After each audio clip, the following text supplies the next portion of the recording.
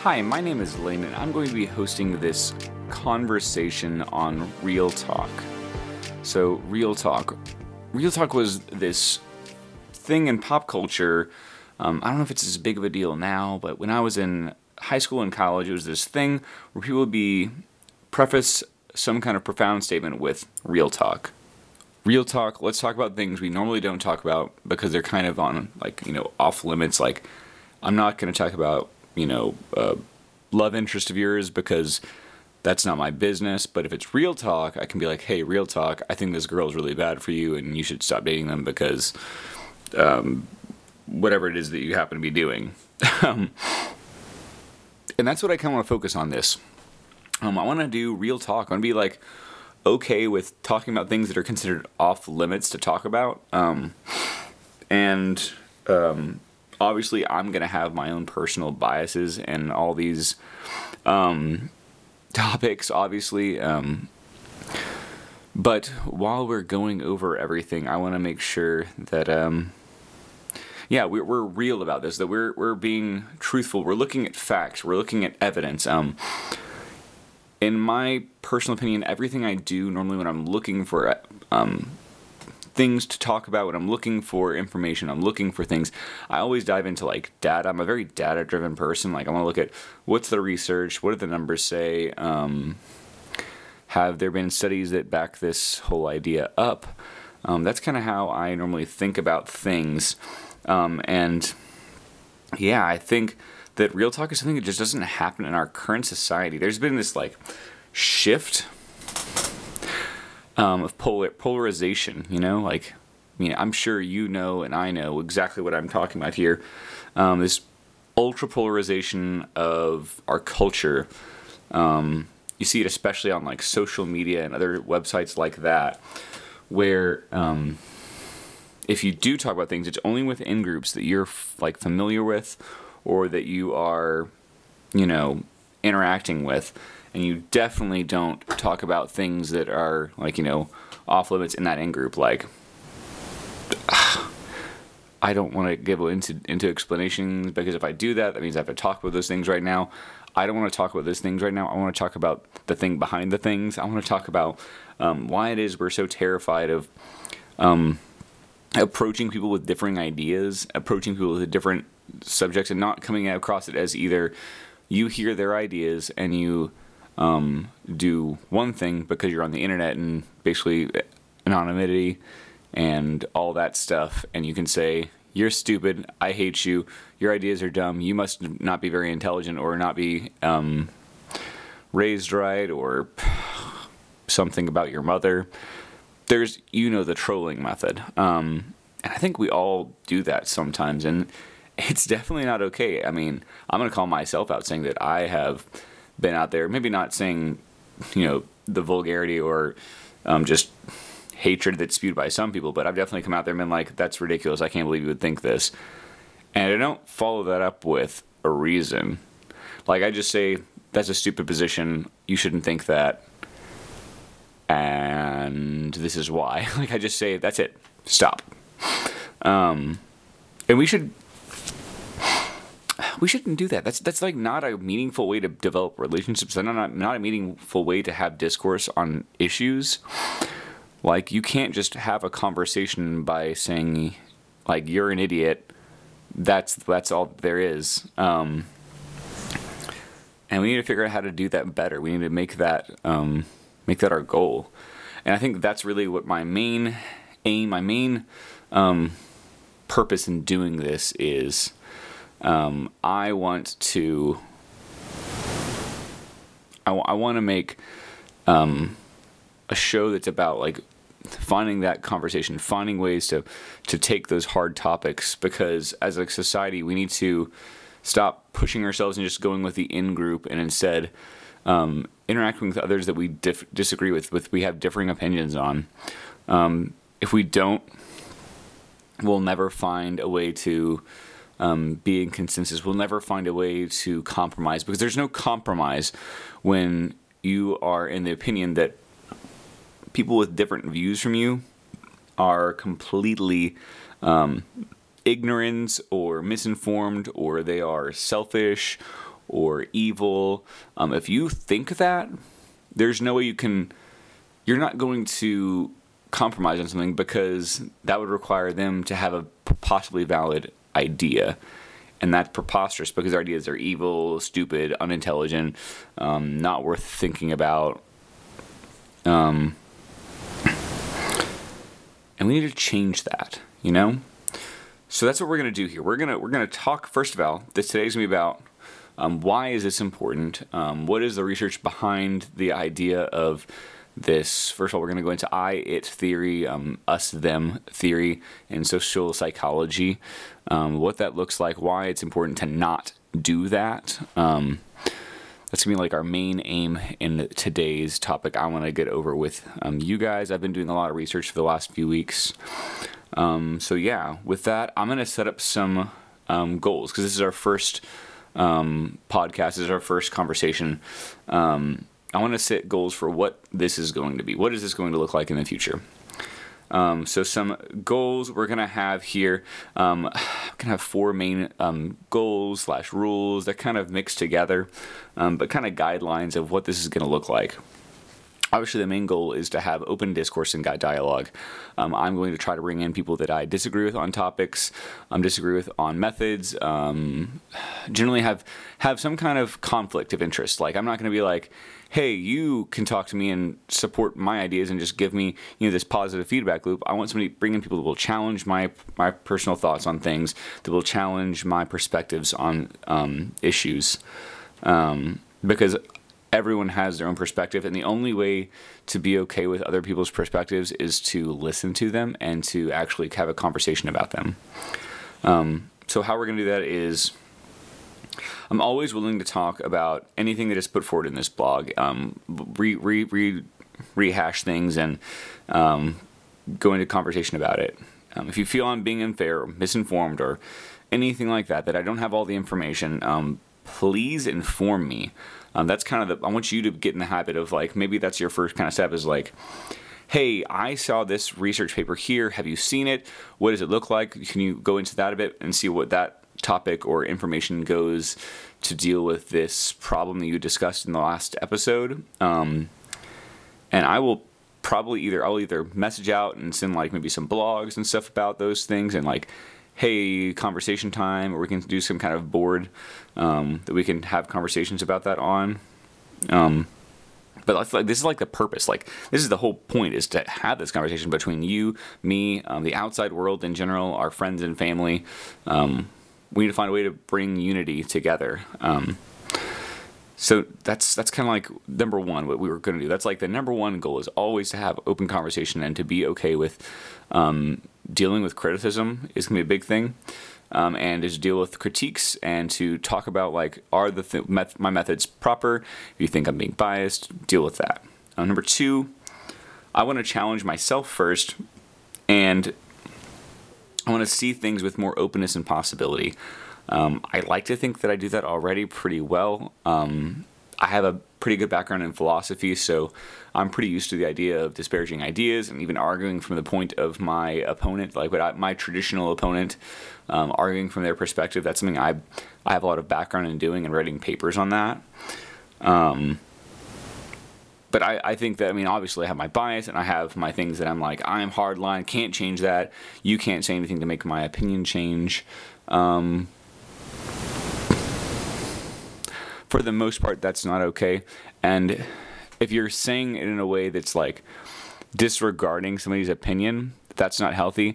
You may think that, like, my factual basis behind this is pretty solid, but I want to understand where they're coming in from and the why they're coming from, because it's important. Their opinions are important. They have a reason. There's a reason why they have their opinion. They don't just say, that sounds like a good idea. Sometimes it is, but they will, for the most part, people will back up their thoughts on things with the reasons. And I'd ask that you do the same thing, that you will challenge yourself, that you will be okay with looking at things and be like, you know what? I might have missed the point on that little topic there. I might have missed the mark there. And I'm not saying that I'm right or you're wrong, or that I'm wrong and you're right. I'm saying that we just need to talk about things and understand that people's perspectives are important. People's where they've come from is important. We need to bring that into the conversation. And on that note, with 1 and 2, we need to also understand that correction and openness are incredibly important to the process and the whole, success of this podcast. But simple responses of passion, I like to call them. You could call them trolling if you'd like. It's not going to be allowed. Now then, I'm a big anti-censorship person, so I don't think that because somebody is spewing words that are anti-me, it could be seen as me just trying to get the messages and perspectives that I want to see. So you might say that, well, you deleted this guy, but he had a good point that was countering your thoughts. And I mean, I control this podcast, so therefore my perspectives can be pushed possibly. I don't want that to happen. What I will see is if there's like a comment stream where like somebody's commenting something terrible 10 times, I might leave one, but probably going to leave the least vitriolic or vulgar ones, and the ones that seem to have the most argument behind them. So if you do want to give something that is negative criticism and you want to see your ideas stay there, if you just say you're stupid, this is ridiculous, climate change is fake, or that racism isn't real anymore, or that I don't know, whatever conversation I'm talking about, then do that in a really healthy way, because if not, your stuff's not going to be there. I really, really want, and honestly, if I find people that are having negative opposing views, I might even mention you, say like, hey, this guy made a really great argument last week about my conversation on X. I disagree with him, but he has a really great argument. He has some pretty interesting thoughts on the why and stuff like that. I want to bring that to attention, because I want to make sure that you are being heard. Everyone has a right to be heard, and I think sometimes when we yell into the darkness, it's because we just want to be heard. There is no psychology behind that, but I feel like if you think about it, it kind of stands up. Number 4, if you have suggestions of topics or other people that I might talk to, conversations we can have, please let me know about this. Especially if there's if you don't think there is healthy discourse happening. If it's a topic that's already pretty much in the middle and people are just kind of like, well, this is good and we can do this and that and the other. But if there isn't, and you think that it's just all about you're right or you're wrong, I'm right. If it was you're right, then that's a great perspective to be from. If you're wrong, I'm right, there's no ifs, ands, or buts about it. This is the hard line. So I want to bring that to the table. I want to bring those people, and I want to have somebody that is a good resource to everybody, especially if they have disparaging ideas from my own. If it means we talk about something we talked about before, if it's a big ticket item, then let's talk about it. I'll talk about it a lot of times. So what I want to do, as long as we have tacos, I'm good to talk about it. That's a terrible joke. Don't quote me on that one. So I'm going to hold myself to posting new topics at least every other week. I want to do that. I want to move towards being able to, depending on how much I can, how much of the success of this moves forward, be able to move forward to at least every week. And hopefully in the future even more than that.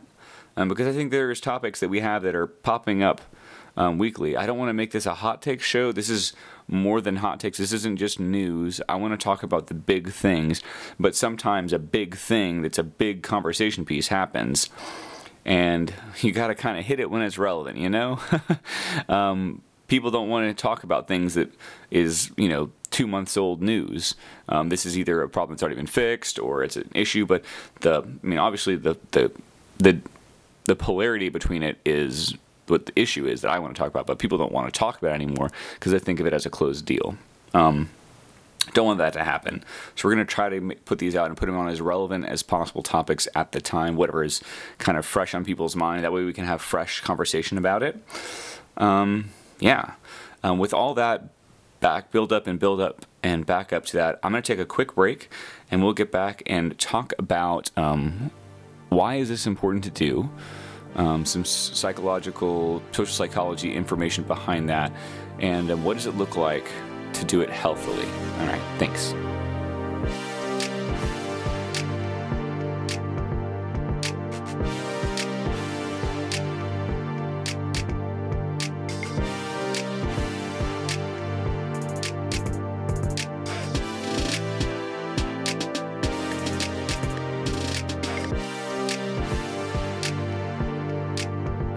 right, so back. Let's talk about this. How do we make a conversation that's meaningful? How do we make a conversation in a way that is important? How do we do it in a digital way? These are things I want to kind of focus on. So first, I want to focus on the why. I'm going to reference a really awesome book. It's called Social Intelligence, written in 2006. It was given to me by a friend in high school. One of the really great read. Really, I really enjoy this book, and I really would recommend you guys read it. I do not know the author, have no connection to this book whatsoever. I make nothing off of this because this is the first episode, and currently, right now, my readership is my dog, and she is taking a nap. So, not very active readership. We'll see if this might turn into one of those listen to go to sleep podcasts. I can't even think of what to call it. But yeah, I mean, I would highly recommend this book. It's really cool.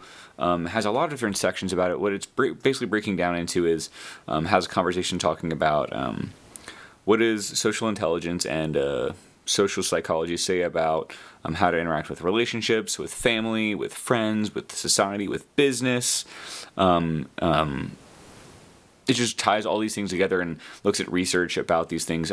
Pretty scientifically based research, not a lot of group-based theories. Most of it has to do with brain theory, neuropsychology, looking into that. But there's a lot of other research that goes from them and also from other philosophers as well that have done other points on that and talking to make some points on those things. But yeah, this is such a really cool read. From here, I'm going to go focus on on a topic called I-It theory. This is actually going in this whole section, and most of what I'm going to kind of use reference here is the section focusing on broken bonds. What do we do when what happens, and how does it happen that bonds are broken, or that relationships are damaged, or that social intelligence fails for some of us? And this I-It theory kind of contrasts another theory it talks about, which is the I-You theory, which is this kind of close emotional bond where we're welcome and open to see each other as vital. We around each other, we see each other's thoughts as real, and their emotions as real. I-It theory completely contrasts that. It's the theory of there is me and there is something and there's other things. It's that thing that pushes away the concept of that other thing being a person. In I-It interaction, one person has no attunement to the other's subjective reality. They feel no real empathy for the other person. This is page 105. This can run from fully detached to fully exploitative. And in this spectrum, others become objects. We treat them as things more than as people. Things more than as people. That's awful. We treat things as people as things we can use. Like we can use a person's struggle to see that and not see it in the context of that person maybe having personal issues like a father that passed away, or dealing with depression or other things, and say, but I'm going to use them as a thing that I can project my own personal thoughts onto, and make that make that my point, and make my point through them. I'm using them as a tool for my own gains. They're not a person to interact with or that has their own things, their own dreams, their own hopes. There's no empathy behind it, and that's terrifying. I don't want to be treated that way. I'm sure that I am in some ways. I'm used as a tool, and through this I'll probably use as a message of hatred as well. It's what happens in our world. Our world is filled with this idea of antipathy, of using others as tools, not seeing them as people at all. This I-It possibility. And in that, there's a lot of problem, we can, society breaks down, people start becoming people, and I think that in this socially connected world, we start losing track of people. So the average person on Facebook, I'll be honest, I can't remember the exact number. I can definitely get back to you on what it is, but I want to say the average number of friends that somebody has is between 400 to 600. Now, a lot of social psychology has shown that on average, the amount of true IU, or like of proper empathy, of visualizing another person's life and choices and dreams and potential and relationships as something that's real. It's like, not that they don't think that it's real, it's in like that it matters and that they can see it and they react to it and they respond to it and they see them as equals. That's somewhere between, I think, oh my gosh, I want to say it's between 120 to no more than 250 people. I'm giving a big range. I know it's somewhere in there. But even 250, that means that the majority of our friends on Facebook, we don't even see as people. That somewhere around half are just objects that are just possessions of our friend groups. Like, we have just collected them as these acquaintances in little boxes. We've projected on them this idea that we met once in a coffee shop. I like the way they talked. I want to have them in my bullpen. They're part of my group of people that I relate to. I don't really, because I don't know you. I don't remember you as a person. I don't think of you that way. I don't think of your hopes and your dreams and your possibilities and your perspectives to be something that's real, something to be grasped. But I am still going to, use you in a way. Either if that means that I gain personal value in having more friends and being more connected than other people, or as a tool for some kind of connection for business purposes or my further economic gain, or as some kind of social thing, like I am friends with somebody who's now a state senator or something, something that makes me seem more impressive or more intelligent or more grandiose. I don't know them at all. I don't interact with them. I don't go have dinner with them. I don't call them on the phone or even send them messages. They're just there. They're just there collecting dust on a shelf. They're like little books on a shelf that I've conquered. They're just heads on a wall. And I don't think that's healthy at all to have. We should be interacting with those that we want to have value in. I'm not saying you can't have 500 friends. I'm not saying you can't have 2,000 friends on Facebook.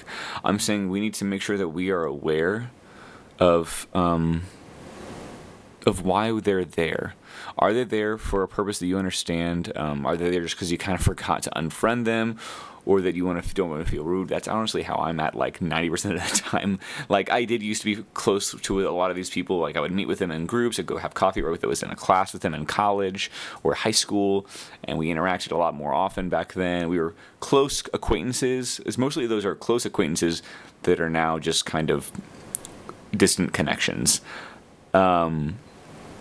And they just sit there kind of collecting dust. And it's not out of any kind of superiority complex, but just a case of, first of all, I don't get on Facebook very often anymore. I really get on there to check and see if, like, my close friends, like, that are living out of state, some of them were in the military, like how they are, how their family is doing, how their kids are doing, and I'll talk to them and respond to them and message them and be able to see things like that. And it's really useful for that.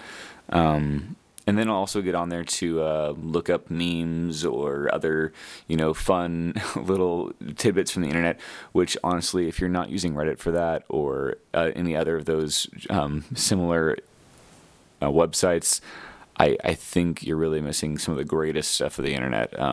The real king of the meme city is in Reddit. And if you don't know that, go to Reddit.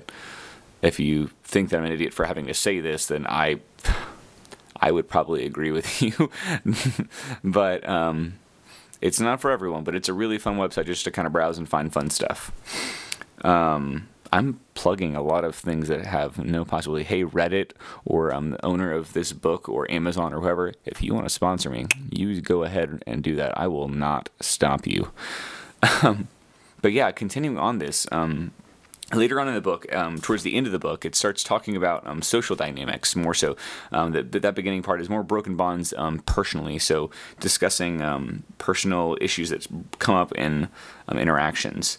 Later on, it goes into another one that's a social branching off of the I-it.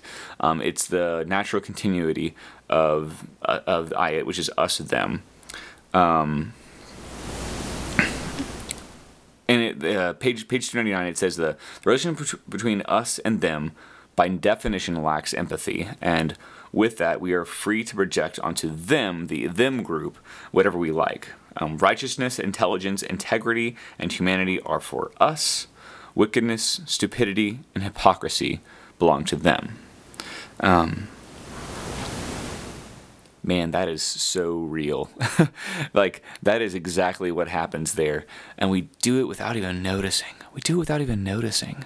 We're not, and it's, I think a lot of times we're not doing things in like purely hated things. There's some people that they're like, I completely disagree with this person. They've become so polar opposite of these other people. I'm going to use polarizing way more often than I should. I'm sorry.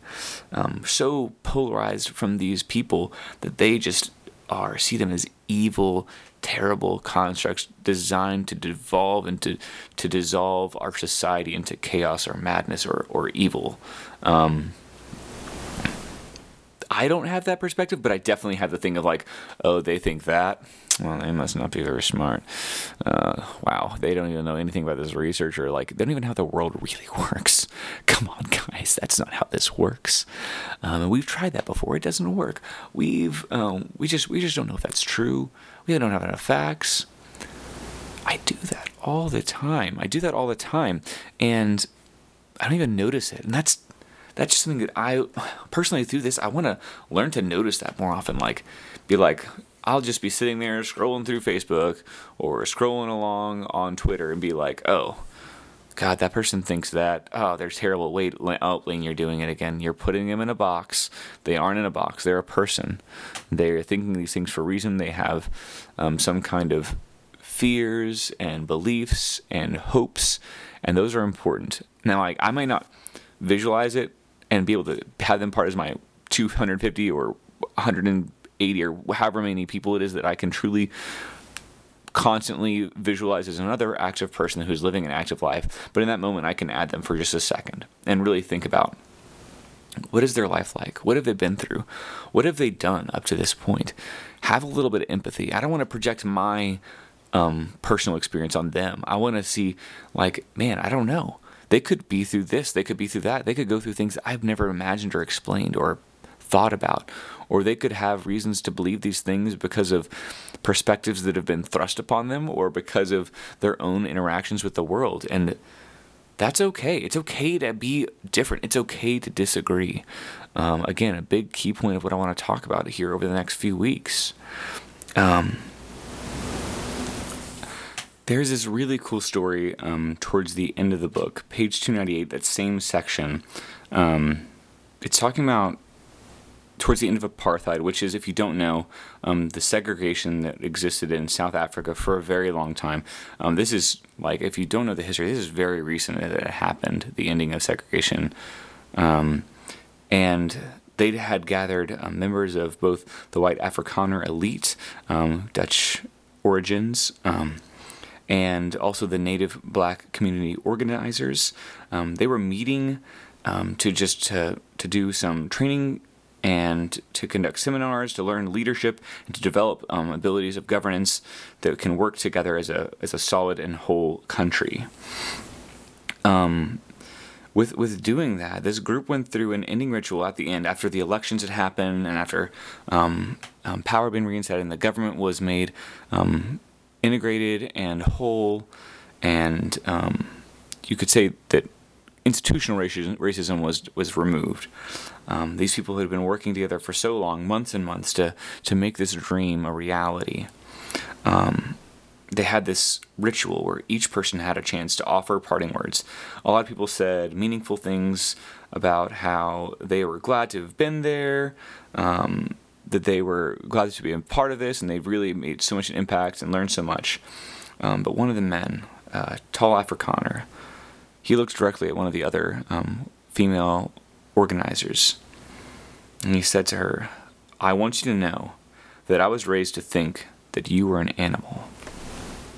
And after that, he broke down into tears. That is powerful. That's amazing. That I was trained to think of you as an animal, that I hadn't just dehumanized you to think of you as somebody whose opinion was unimportant, or that you were not valid, that you were not even human. You were an animal to be culled or punished or mistreated however you want. And I'm not saying that people think that. I don't think that the majority of people in the world majority of people in the world, in our society, act towards others that they disagree with in that way. I just hope that they don't. I don't like to think that they do. But that's the thing that can happen. We can become so divided, so separated, that we can move from thinking of a group of people as people that just disagree with us to a group of animals or others outside of the norm, outside of humanity, that aren't worth our time. They're just there to be reprimanded, to be punished, and to be quieted.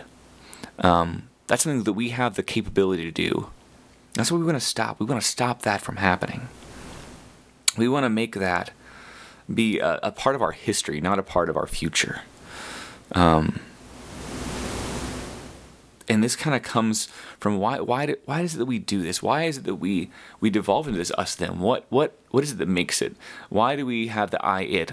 Well, in the book it talks about how a lot of times the I it comes from necessary detachment. For example, in journalism, it's important that the journalist removes himself from the thing. He does not have conflict of interest, or he or she does not have conflicts of interests.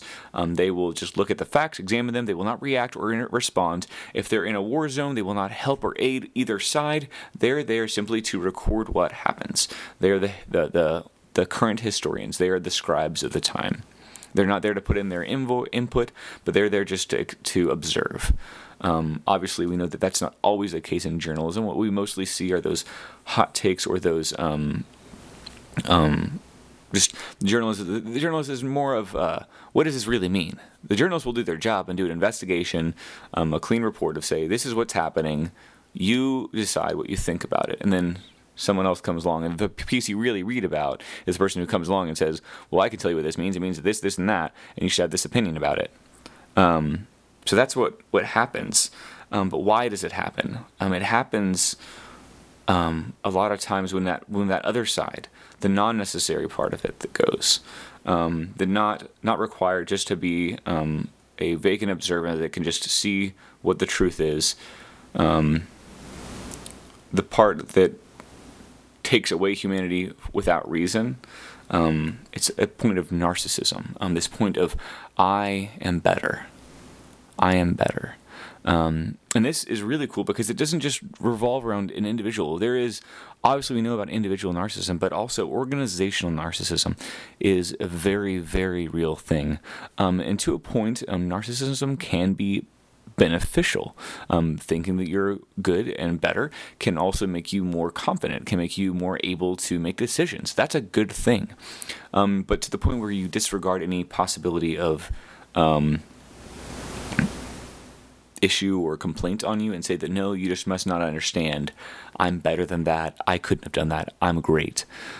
Disregarding your own potential failure. That's where narcissism becomes a problem. And this same thing happens in organizations. From page 121 in this social intelligence book, they talk about when people of power or influence in a culture turn against so-called bearers of bad news, subordinates will naturally start to ignore data that does not fit the image presented. Members will do this willingly, often in exchange for perceived benefits of in-group adulation. And a poignant casualty of this is not just truth, but real connection. Even among others in their own group. Suppression and paranoia thrive. Life devolves into a charade. Those are very poetic words, and I think they're powerful words. That truth and connection go away because we're so focused on presenting the best image that we forget to make real connections. And real connections come from opening up to others' possibilities and others' perspectives. If you do that, you might not be right and you might not be the best. You need to make sure that you are always right and always correct. And if that happens, that means that they can't be right. This is a huge issue, and I think that it's an emergent property of some of these groups that we set up. Like, I think I'm going to use Facebook. I'm going to pound on Facebook a lot. I love Facebook. I think it's very useful. Again, I said it earlier, but it's basically a perfect storm of for the most part, isolationist social theory. People can just be on their own little thing, do their own little thing, and only interact with the people they want to. And they can pick and choose who they interact with. And because of this, we start getting this huge amount of organizational narcissism where people will reject possible bad news or things that might be seen as contrary to the organization's belief, even if it might be something that could be constructive. This might be news that is just trying to help. There's an example in the book talking about how some managers of nuclear fuel rod production facilities would edit the photos of nuclear fuel rods that had poor welds on them to make sure that the organization was seen as a perfectionist group that was making excellent products. Instead of seeing those, correcting the mistakes, building a better culture that was making better products, the focus was not on the product, the focus was on the image. Literally, that was the focus. And that goes beyond that. We will alter the information. We will change the perspective. We just decide that our image and our perception is much more important than the reality or the truth. That's why it's so important to talk about things. So how do we do that? How do we embrace this idea of openness and willingness and coming together in unity? It sounds all kumbaya, but how do we do that? How do we make that reality? Clearly, we have these back things in our brains that are designed to try to go to these in-groups, to find a clique to fit into. How do we go against that?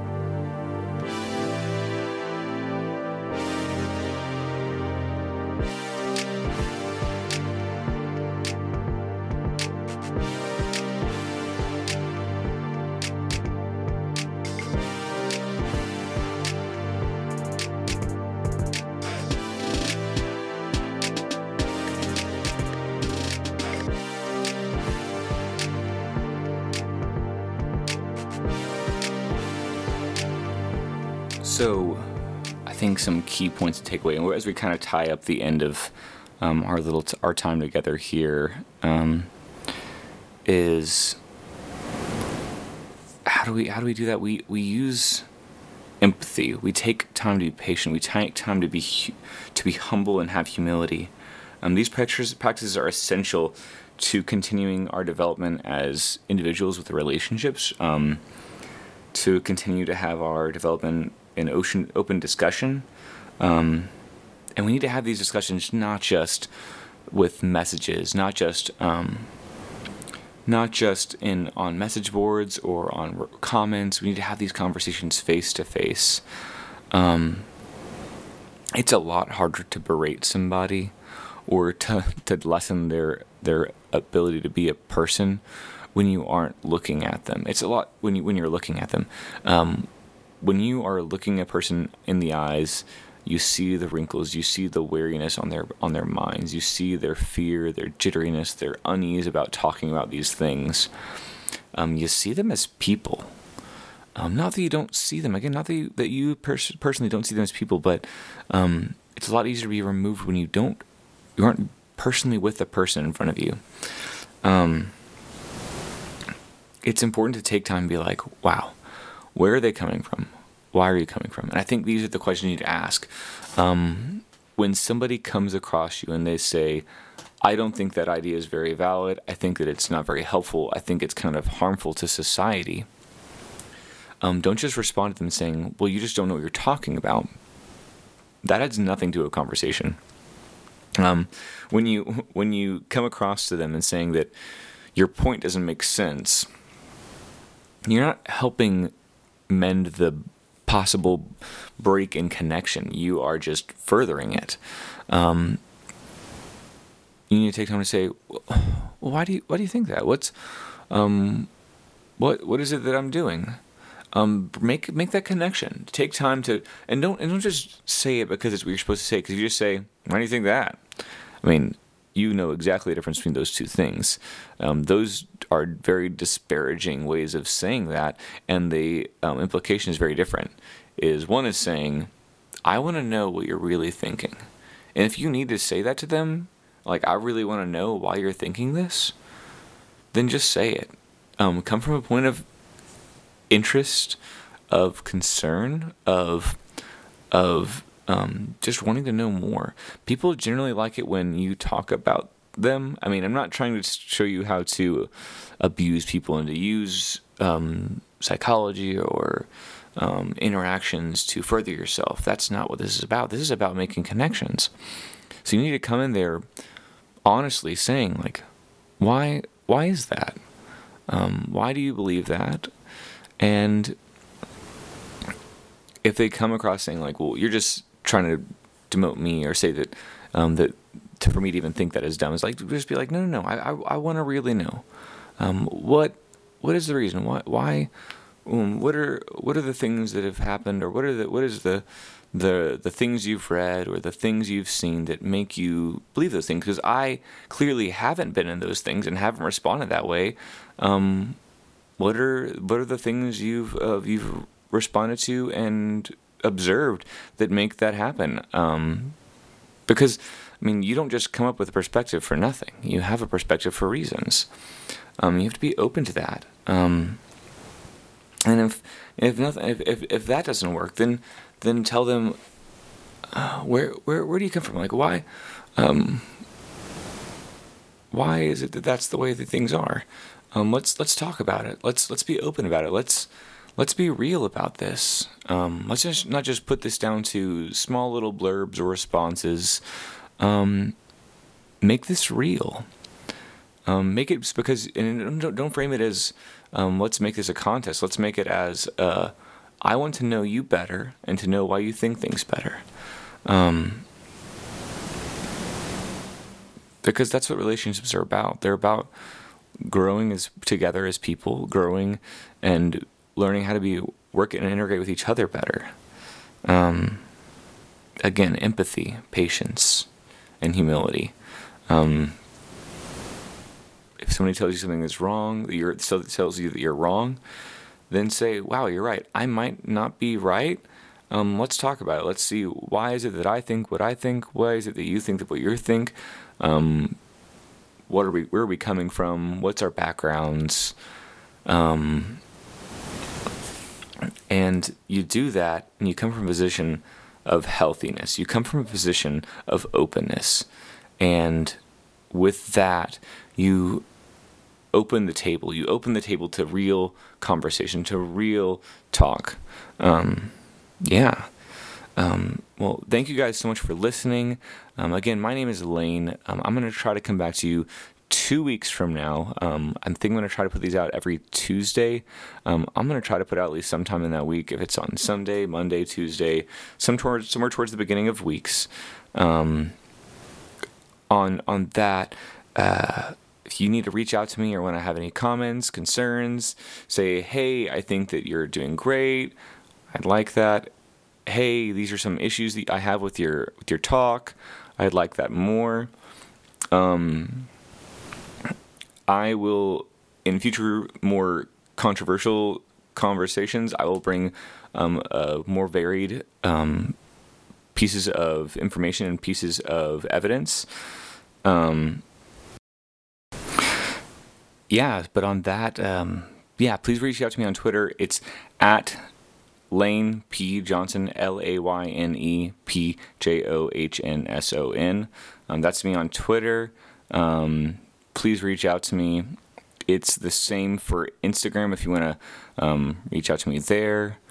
I don't really look at Facebook, but if that's something you're interested in, tell me. I'll also be on Podbean. You can find me as well at Lane P. Johnson there. Please let me know. Feedback is awesome. Tell me how we're doing. Tell me what I can do better. Give me topics you want me to talk about. Give me people you want me to talk to.